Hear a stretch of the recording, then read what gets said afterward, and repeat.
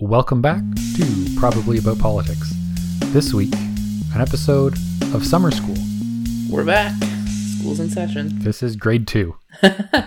This first episode of Summer School this summer will be on consensus government, which is a style of government unique to Canada's north and derived from that region as well. Namely, today we'll be covering Nunavut and the Northwest Territories, which are two of the three territories in Canada's north.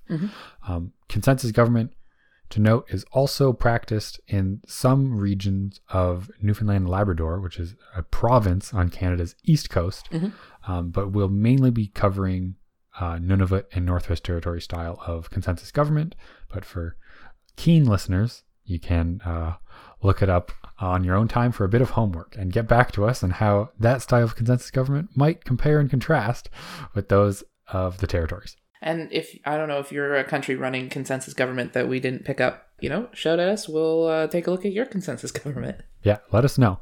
So to understand what consensus government is and what it is not, I think it's very important to understand what territories are and what they are not, and what the Northwest Territories and Nunavut are, and when they came to be, and how, and we're really going to be trying to dig into how these different localities are different from different places, and what leads them to have these types of government, and whether or not that type of government can be transplanted somewhere else, or whether or not it can inform the ways in which we govern, or the ways in which we decide to have people make laws.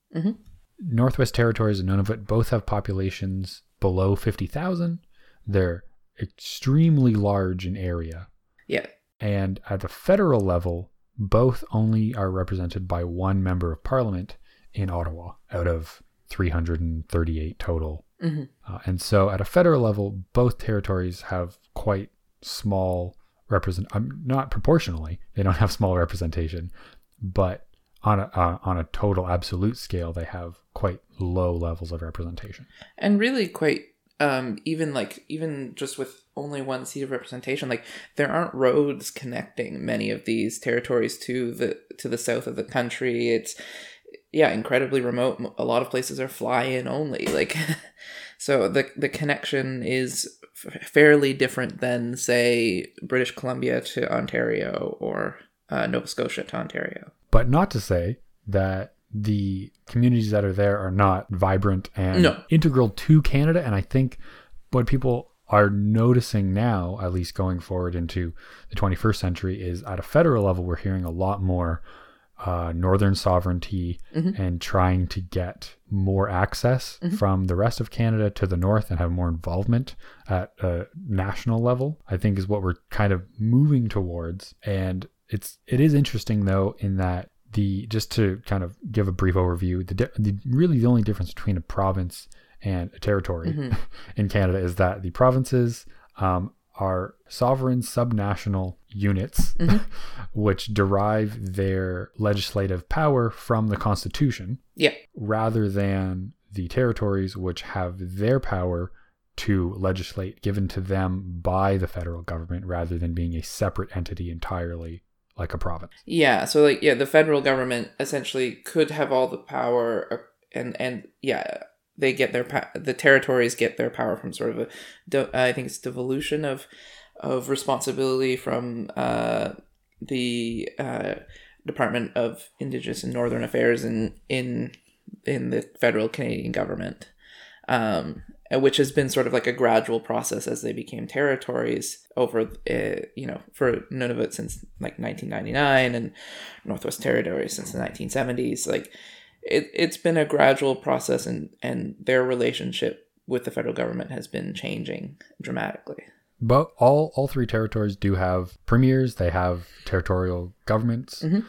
They have commissioners. They have representation of the federal government in the territories, whereas the rest of the provinces would have a viceroy of the monarchy, as opposed instead of a federal representative in.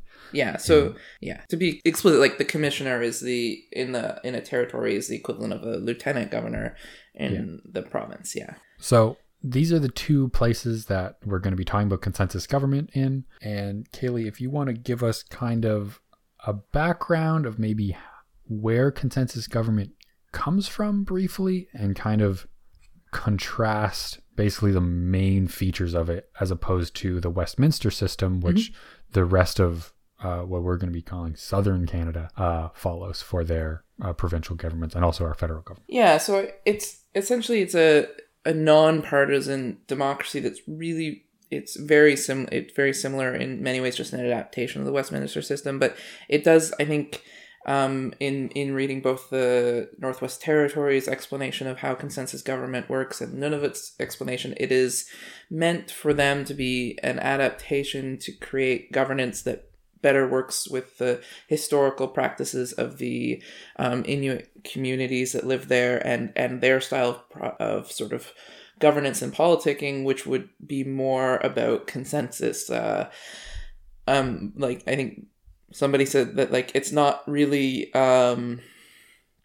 many like of the elements that sort of make the consensus government different than other in Nunavut, different than other Canadian provincial jurisdictions, is like it's more about the manner of which you relate in politics than any really super tangible difference. But I mean, we'll dig into the real, there are tangible differences, but it is, I think, in a sense, much more, it's meant to relate to the historical and cultural preferred governance styles of the region that Nunavut and Northwest Territories make up.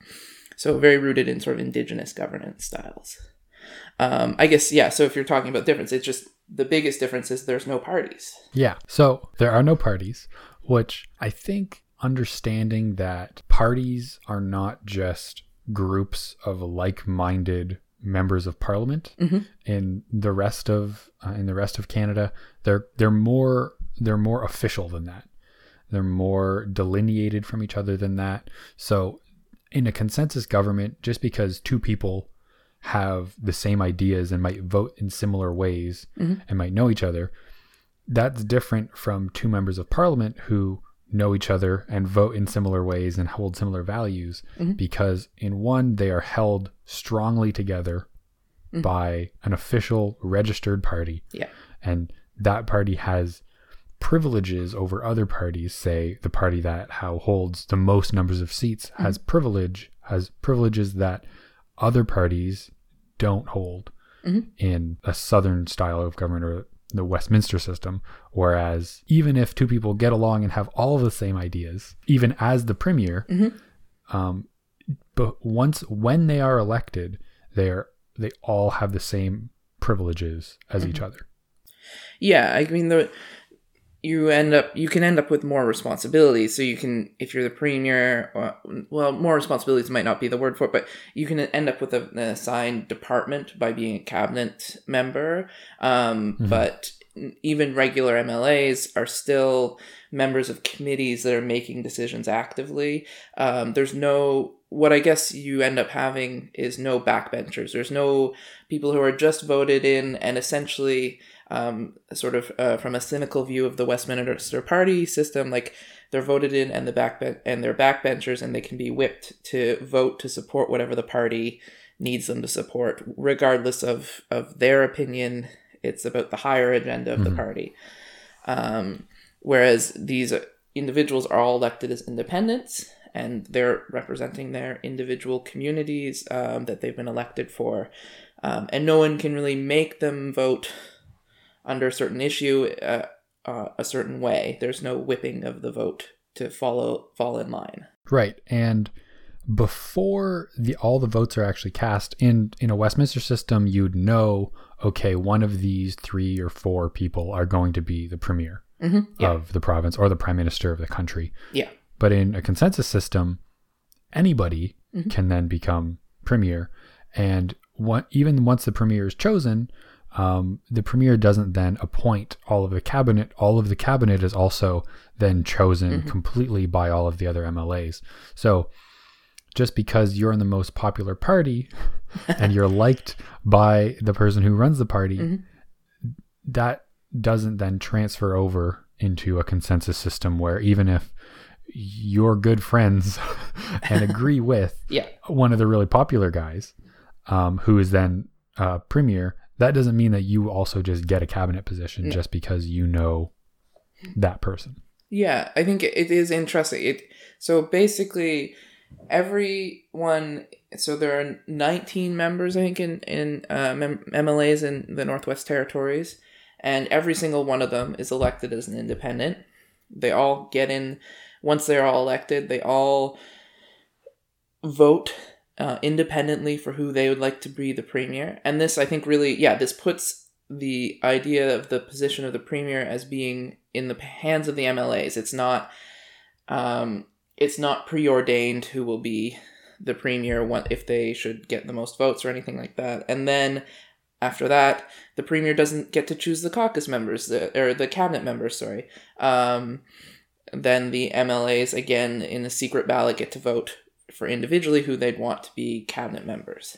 And it puts the obligation not to the party, it puts your obligation to the other MLAs that are there, to everybody that has been democratically elected, for you to serve your purpose and your job in the cabinet and as premier. Which means, in some ways, that the premier who is chosen then should generally have more support from all members of parliament than, say, a premier who is elected in a minority government who only might have the support of a third of the legislative assembly. In theory, potentially quite diverse support, like support that doesn't necessarily always agree with their stances. So you might, in our system, you might like the prime minister 75% of the time, so you might be willing to vote for them, but you're not in that party, so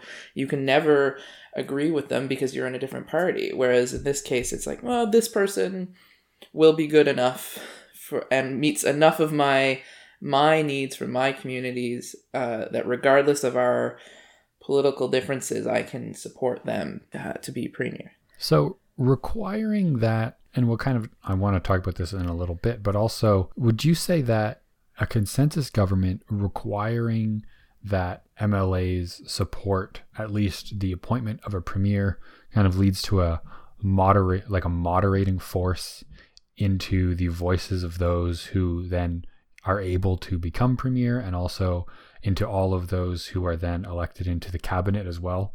It can't really be somebody with an extreme position who wouldn't be able to get the support of at least a majority of those elected, rather than maybe a very vocal plurality of the voting public? Yeah, I think so. And I think it also means that, like, you've gotten a stake in who this is. You got to say, so you can't be as angry about everything they do because you've in some way contributed to this decision, I guess. You can't just sit there. And people do talk about that as not because there is no opposition party and you have chosen members of parliament. You don't just get to sit there and constantly critique what's going on in government because it's not just somebody else that voted them there. In theory, I mean, you could have voted for somebody else to be a cabinet member. It's not everything, though it is consensus based, not everything requires a unanimous vote. Yeah. So you can, in some ways, if you're always in the minority of the voting members, you can get away with just constantly nagging and complaining.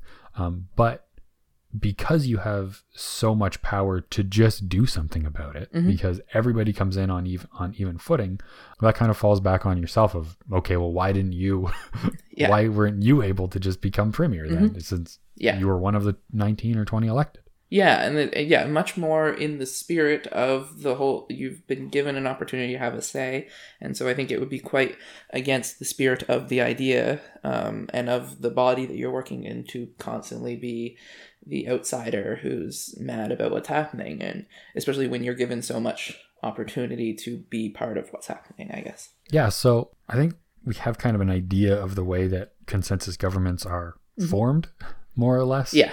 The MLAs vote rather than the voting public voting, and then cabinet members being appointed, but the cabinet members are then elected from all of the MLAs. But how does that affect, because the MLAs then appointed to cabinet may or may not agree with the premier's point of view on something? Yeah. Though they probably somewhat will, as the people who appointed the premier also then appoint cabinet members. But how does having a consensus government, it would seem as though you should have people agreeing more and more kind of focus, because everybody's agreeing, or most people are agreeing most of the steps along the way. But also without that kind of top-down guiding hand, what happens to the stability of a consensus government compared to governments that we're more familiar with in the Westminster system? Yeah, so I think that the way that it's generally addressed is, so you will find the cabinet and the premier, once they leave caucus and go out to present the government's plan, they do have to be sort of unanimous. They all have to agree. And I think that the way they sort of reach that is there's a lot of private caucuses. Caucuses seem to be very important, and often don't only include, there are ones that are only cabinet members and the premier, but often also include MLAs. And these can be private discussions where they can negotiate and discuss what can get to the point of agreement. And then it goes out. And sometimes include only regular MLAs who are not part of the cabinet and who are not the premier. Yeah. So they have lots of, I think that's the way of addressing that there are going to be differences. It's not everybody's, we agree with each other. They do go and have these discussions. And then come out with a more united front, or come out to a place where they can reach consensus once they are in the legislative assembly to make decisions. So that would be, I think, a big way of addressing what is in reality groups of people that may not agree on everything, and they certainly don't.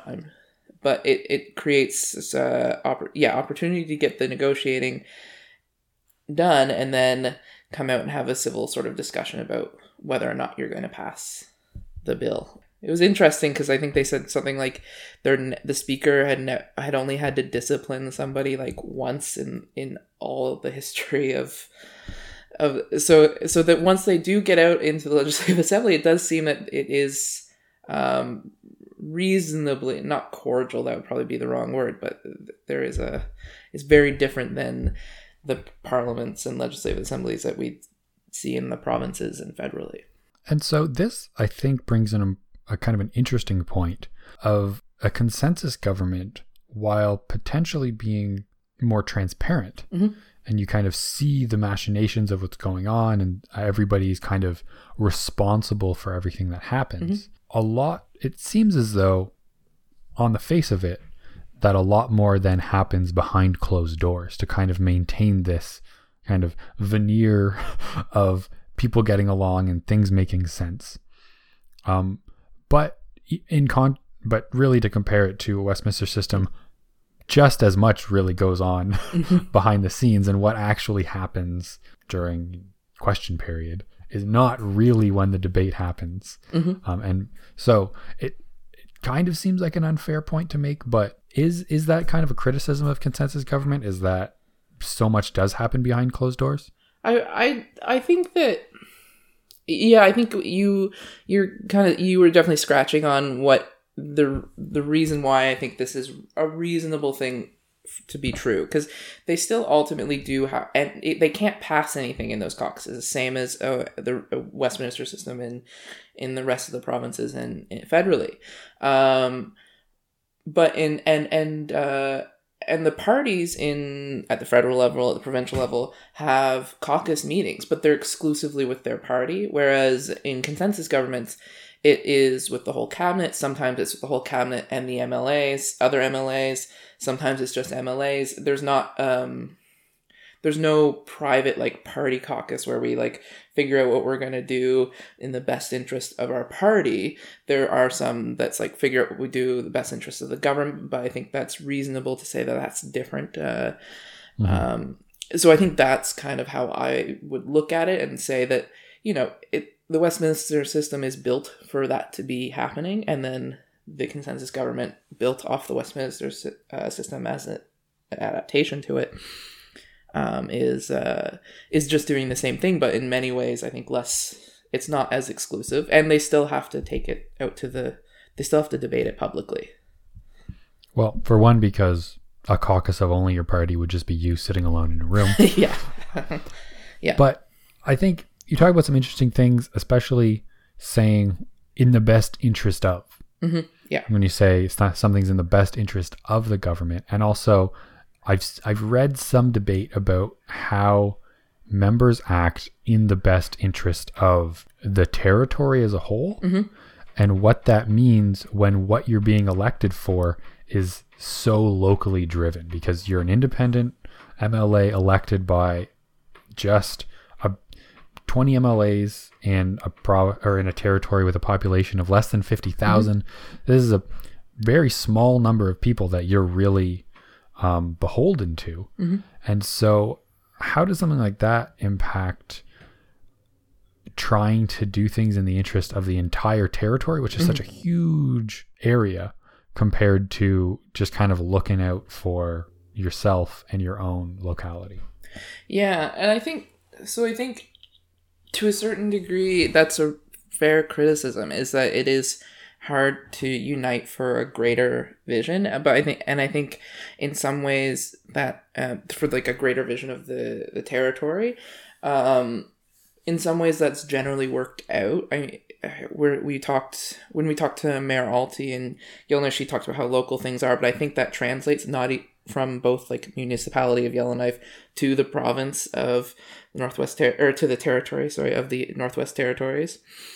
Mm-hmm. That things are pretty local. A lot of the issues that they're dealing with are viewed as both local, and I think and that's in some ways rooted from their great distance from historical great distance from federal supports and mm-hmm. the remoteness of their communities. So sometimes it can be much easier, and I think in many situations necessary, to focus on the local. But as we were sort of discussing, like a vision for the whole territory, I think is increasingly coming up as something that needs to be accomplished with the consensus government style, and that has been a struggle, and that there are greater picture needs.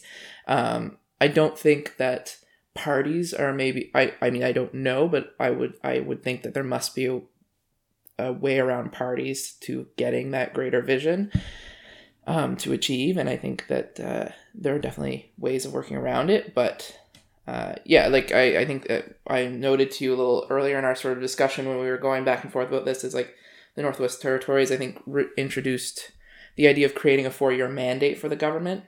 And I think that sort of, and checking in on that 4-year mandate about halfway through.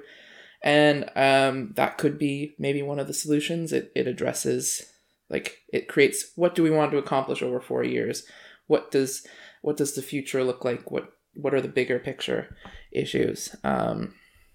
Without having to break up into parties and say, we as a group, as this party, have this vision for the whole. But it is harder if you're just one person coming from a locality. You have to get elected there. This kind of brings us to another question of how MLAs actually run for election. Mm-hmm.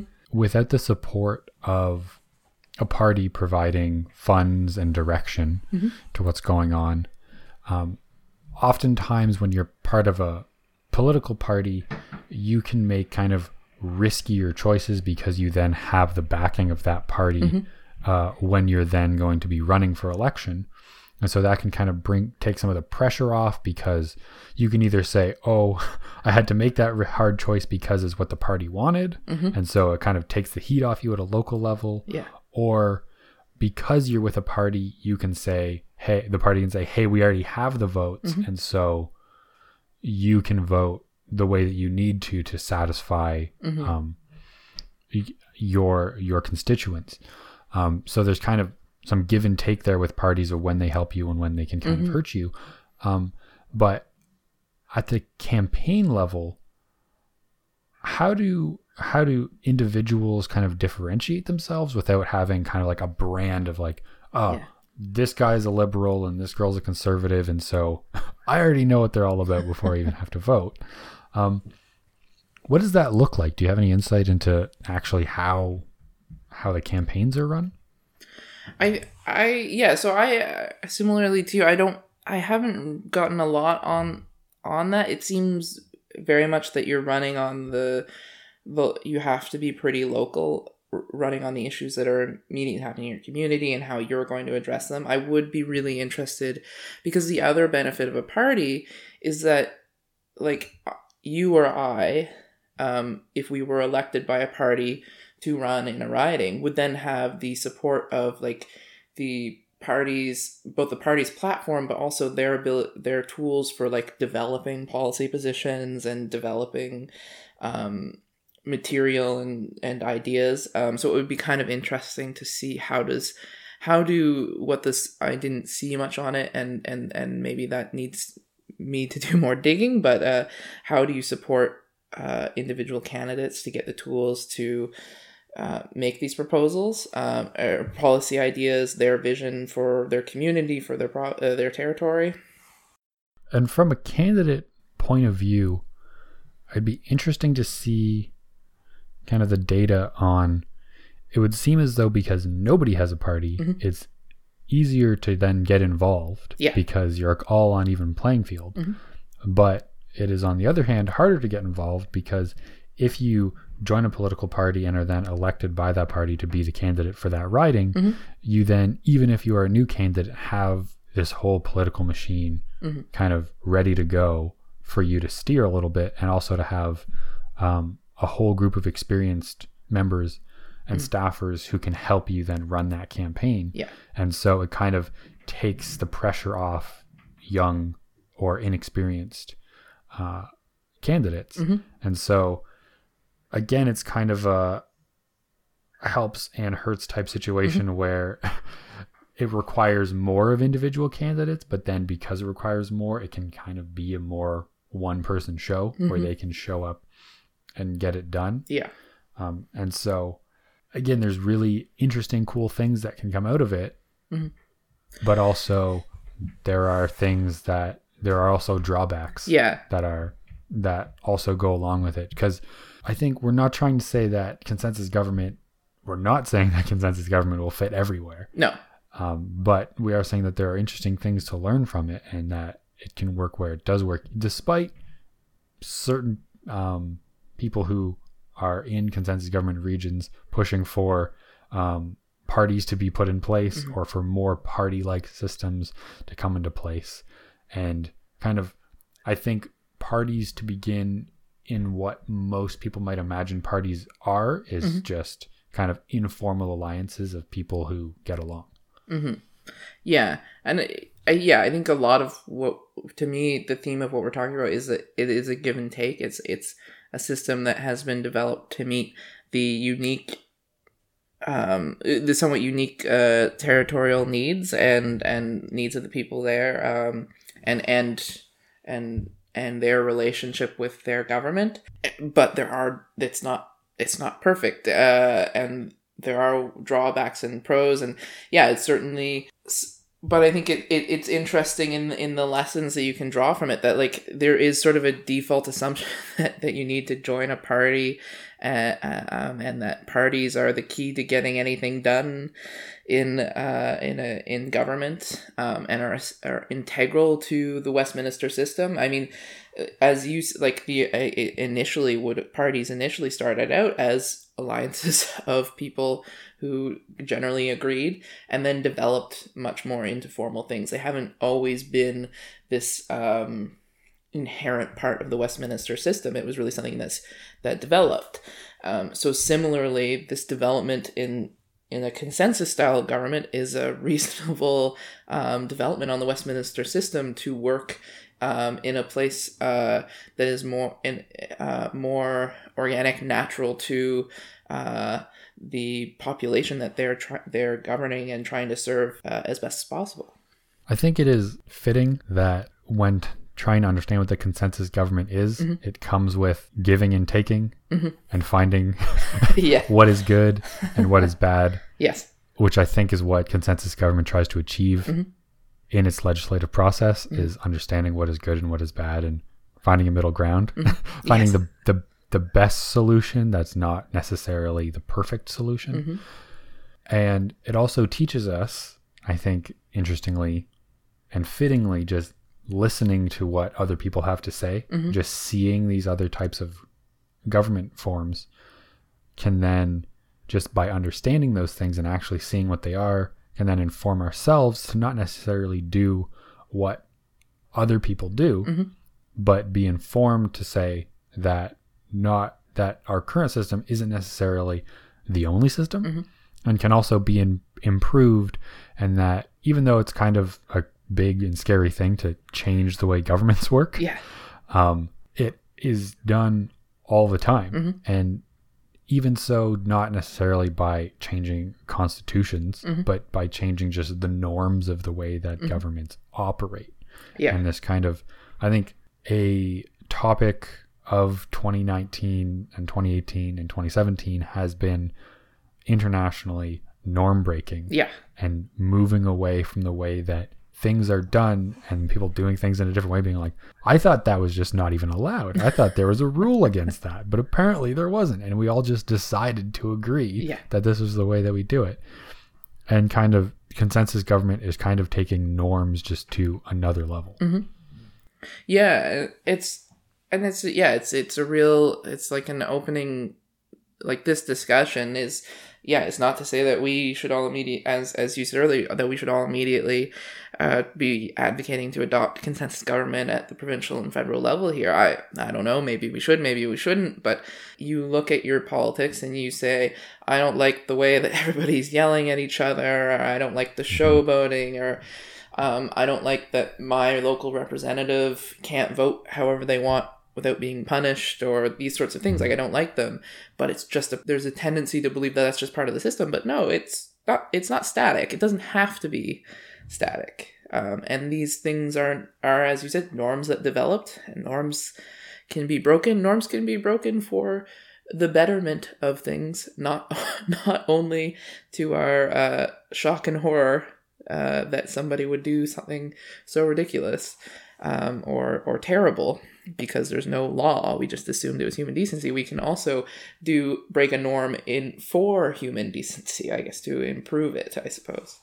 And I think it's worth noting that the idea of doing an episode on consensus government came out of primarily our interview this last year with Susan Holt, who was running for government in New Brunswick. And I think it's interesting that talking about consensus government came out of such a fractured provincial level of politics, where basically an entire election was nearly thrown out because of party politics and the way that parties operate.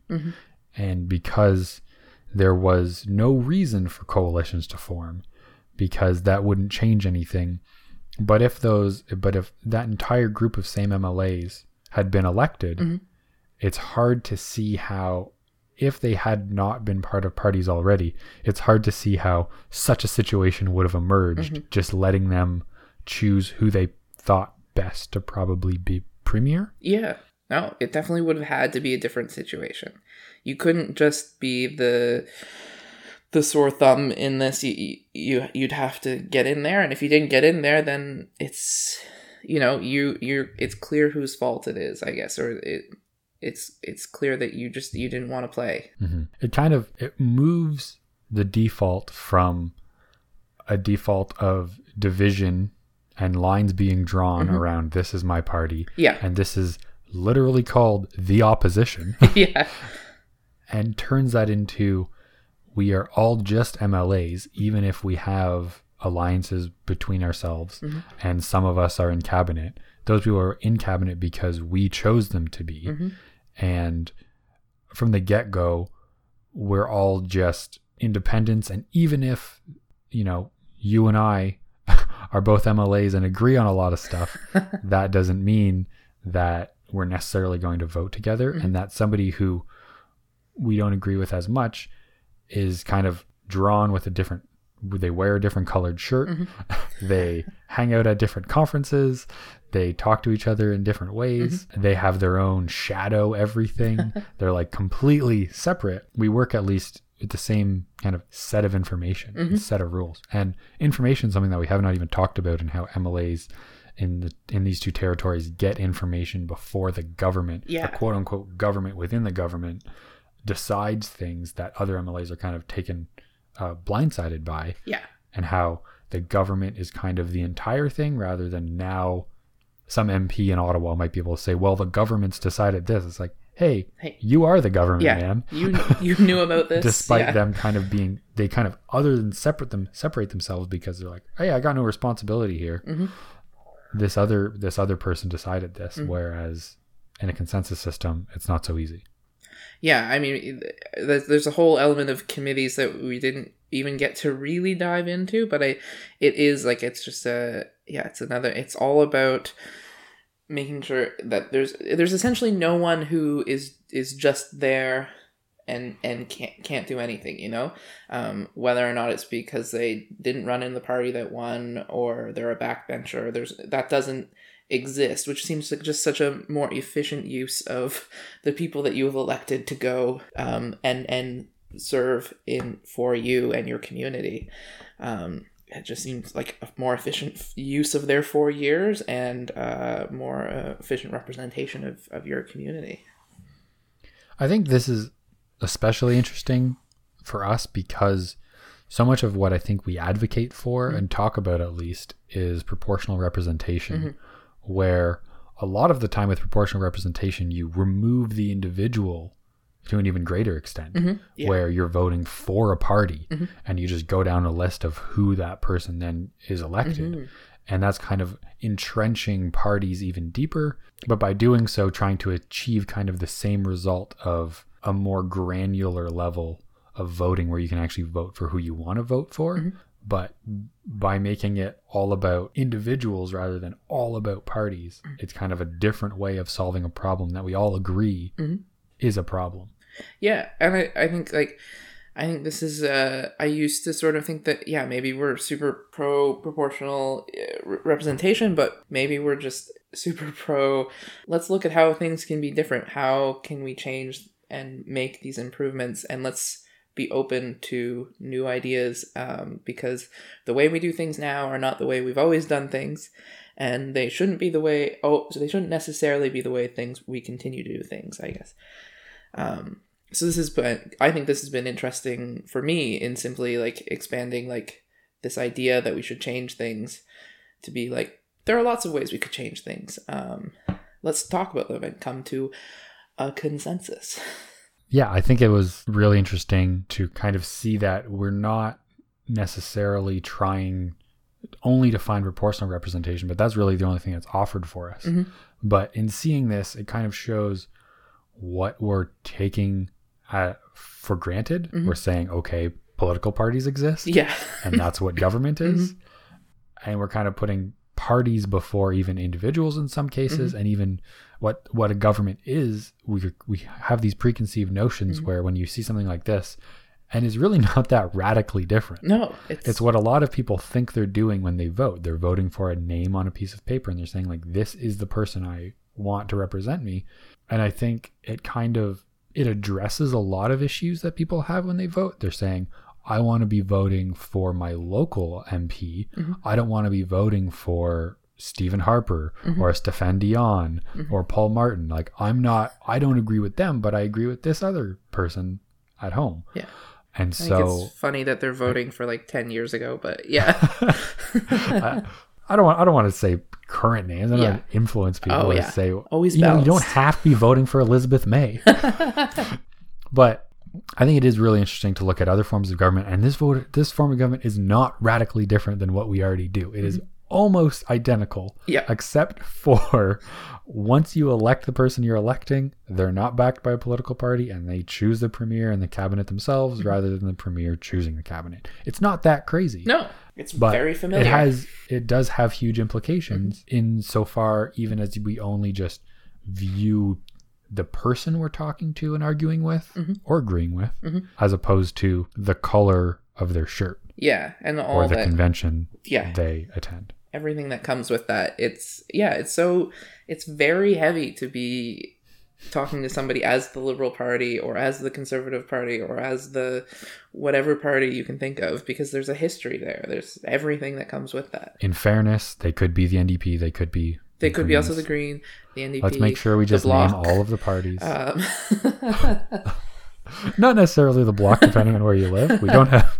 Hey, we have some diehard Quebec listeners, actually. Yeah, look, I wouldn't want to let them feel left out, and we don't want anybody to feel left out. And so that's why we're going to have more episodes about different things coming for the rest of this summer. Yeah. It's not always going to be about consensus government, but this leads us to, we're bringing back summer school. This is episode 1. Congratulations, you made it to the end. I hope you enjoyed the last 40 minutes. I'm pretty sure this is a doozy, yeah. The rest of our summer school episodes will be kind of more about practical things, and last year was kind of broad overview of what is politics and what is voting and why do we do these things. This year is going to be kind of more applied. So, probably about politics, summer school 101, foundations. Yeah. This is summer school 102, applications. Yes. So get your hands dirty. We're excited about it. This was a really great episode. I think this was really eye-opening. And going forward, I think we're going to be trying to take some of the lessons that we've learned from this episode and apply them to other things and see what would happen if we thought about this where political parties didn't exist, or what would happen if we thought about this in this other way. Yes. And so we hope you come along for the ride. We have other episodes. We're going to be covering 3 more elections, 1 per month for the rest of the summer. Double header. And so double headers every month. So we should have episodes out every 2 weeks. And if you have an idea for something that you want to hear us talk about on summer school or an election to cover, please tweet at us at probpolitics on Twitter or send us an email at probablyaboutpolitics@gmail.com. But before you do those things, remember to like the podcast, comment on the podcast, rate the podcast, and send it to your friends. Yes, help everybody come to a consensus that they love the podcast. I haven't actually. The consensus is everybody loves it. I've never seen anybody dislike the podcast. Well, obviously. And if you made it this far, you definitely don't dislike the podcast either. So thanks for listening to Probably About Politics. See you in the next episode of Summer School.